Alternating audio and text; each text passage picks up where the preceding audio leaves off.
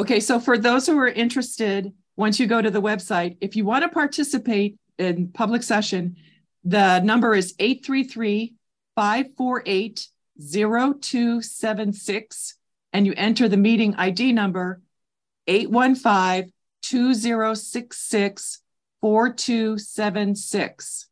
One other thing, when you speak, you have only 3 minutes. And if there are a lot more, do they pare the time down?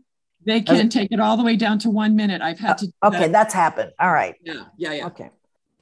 Yeah, so this is Jason. Yeah, Mike Jones, when you go to him for a complaint or anything like that, he doesn't take notes, and he tries to downplay whatever you're doing or whatever you're saying so it's not a concern. And he makes I'll check into it. I'll look at that, and he never does. When he gives the group meetings, he never gives full detail of what actually happened at the executive board meetings. He gives his opinion on things. He gives his take on what something means. This union steward goes to the board of directors meetings? Asks me union executive meetings. The union executive. Okay. Yeah. Yeah, we wanted to talk about it more when Lee was in there, because Lee had this guy as a journey person. So they had them to work directly with this person. So that's why we were hoping Lee would come in there, because we've all had very bad experiences with this union guy, because he used to call me and Lee kiddo all the time. And don't worry, kiddo, we'll take care of it.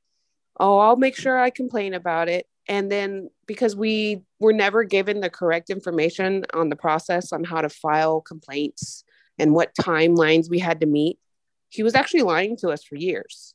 Like the timeline was up like 30 days from the incident, and then you could file a grievance. He would keep telling us years afterwards, oh yeah, I'll file it. And then finally he would be like, oh no, we already went past the date. When in reality, we went past the date years ago. He was just lying to us. His role is to carry a case within the agency so that your grievances would be heard. But yeah, he was. So why is he not doing his job? Is there some kind of a culture that discourages him from putting up grievances, even though that's his job description? I think it was because we were the smaller group at the time. Me and Lee were the only female apprentices in the entire district. The crass analogy is it like a cop that doesn't like to get out of their car? Yeah. If it's raining, to write up a ticket, just let it go because it's raining. So a grievance is just more work for him. Yeah, that too. It depends. And it also depended on where you were favored. If you were someone that had more pull or were more intimidating to him, then he would do more for you.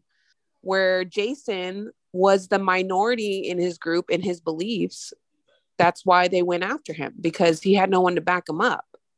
Now, if you are a union rep that doesn't want to really do your job, the path of least resistance is to go with the majority of what your group is saying, even if they're wrong.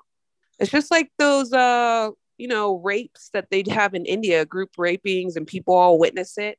He's just a witness to watch things, and he doesn't let anything else go. He's just well, it wasn't my problem, so I'm not going to turn it in. But you still saw it. So why didn't you turn it in? So that's the type of, mentality this union rep was having. And he witnessed Lee being touched for years and having to deal with sexual remarks, about women and themselves, really dirty, nasty stuff they had to deal with. And he was there to witness it, and sometimes laughing about it and going along with it. This is our union president out there, our local union president. We have our executive, which is Alan Shanahan.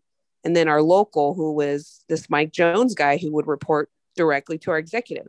So he would totally just keep things quiet. So his responsibility, is he employed as a union representative? He's not also a Metropolitan Water District sort of an employee in terms of other capacities like others are. Yeah, he is. He was my equal. He was a pump plant mechanic. And a representative. And a representative. And he's paid by the union dues to be the representative. He's actually reimbursed by the district to do union business on district time. So, all right. So that's his dual duty, and that's how he's not doing it then. Okay. I just want to make sure that it's sort of like, it's not an add-on. It's part of his job. He's compensated for by that agency to do that, and he's not doing his job. Yeah, exactly. So it's a volunteer role that he and took. There's lots of Mike Joneses all over the place.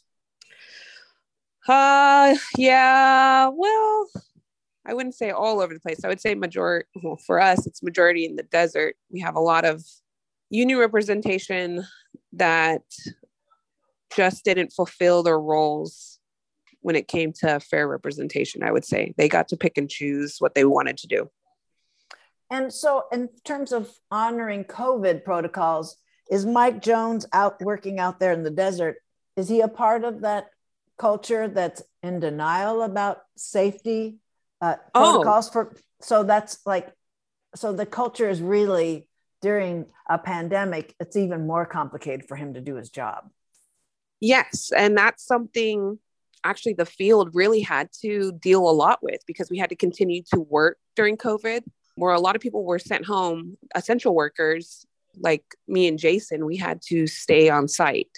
We had COVID leave in between if somebody got sick, that kind of stuff, up until we got taken out for admin leave. But we had to deal with a lot of backlash out there because our COVID protocols from our headquarters was not being followed at all. And people he's responsible for that in part. That too, yeah. So like, say me being a member, I'm going up to him and saying, hey, I'm the only one wearing my mask and no one else is wearing it. I made a complaint to my manager. He's not listening to me. Can you help me now? Now, if he's already like showing like, oh, it's not a big deal, it's just the flu, then he's going to not take you seriously, which Jason can attest to, because he was never taken seriously. So that's what's going on. Like, we had multiple microaggressions from different aspects happening. Well, that's a macroaggression if it's a pandemic. Yeah. So we had a lot of those incidences where we have to deal with anti-maskers at work, even though it was our rules to follow. Safety, folks. Is there anything more you want to add? I know you want to wrap this, and I want to make sure we respectfully covered essential stuff.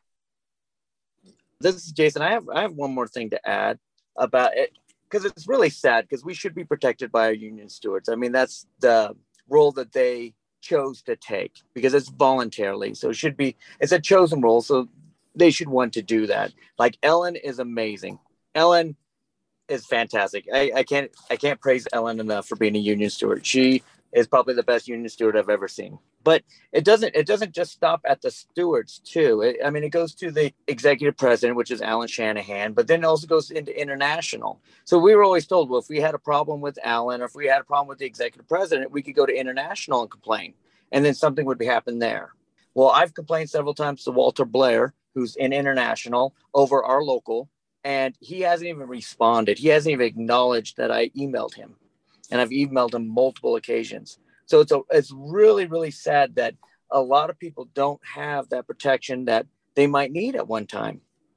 I'm sorry that so many hazards loom over all of you. I want to acknowledge that. And it's facile of me. So to make it less facile, I'll hope that this radio coverage does some of the work so that you're all safer, the traumatizing ends, and the intersection of personnel and technology are serving everybody better. Thank you so much for all of your time today. Thanks, Claudia. Thank you, Claudia. Thank you, Claudia. Thank you all.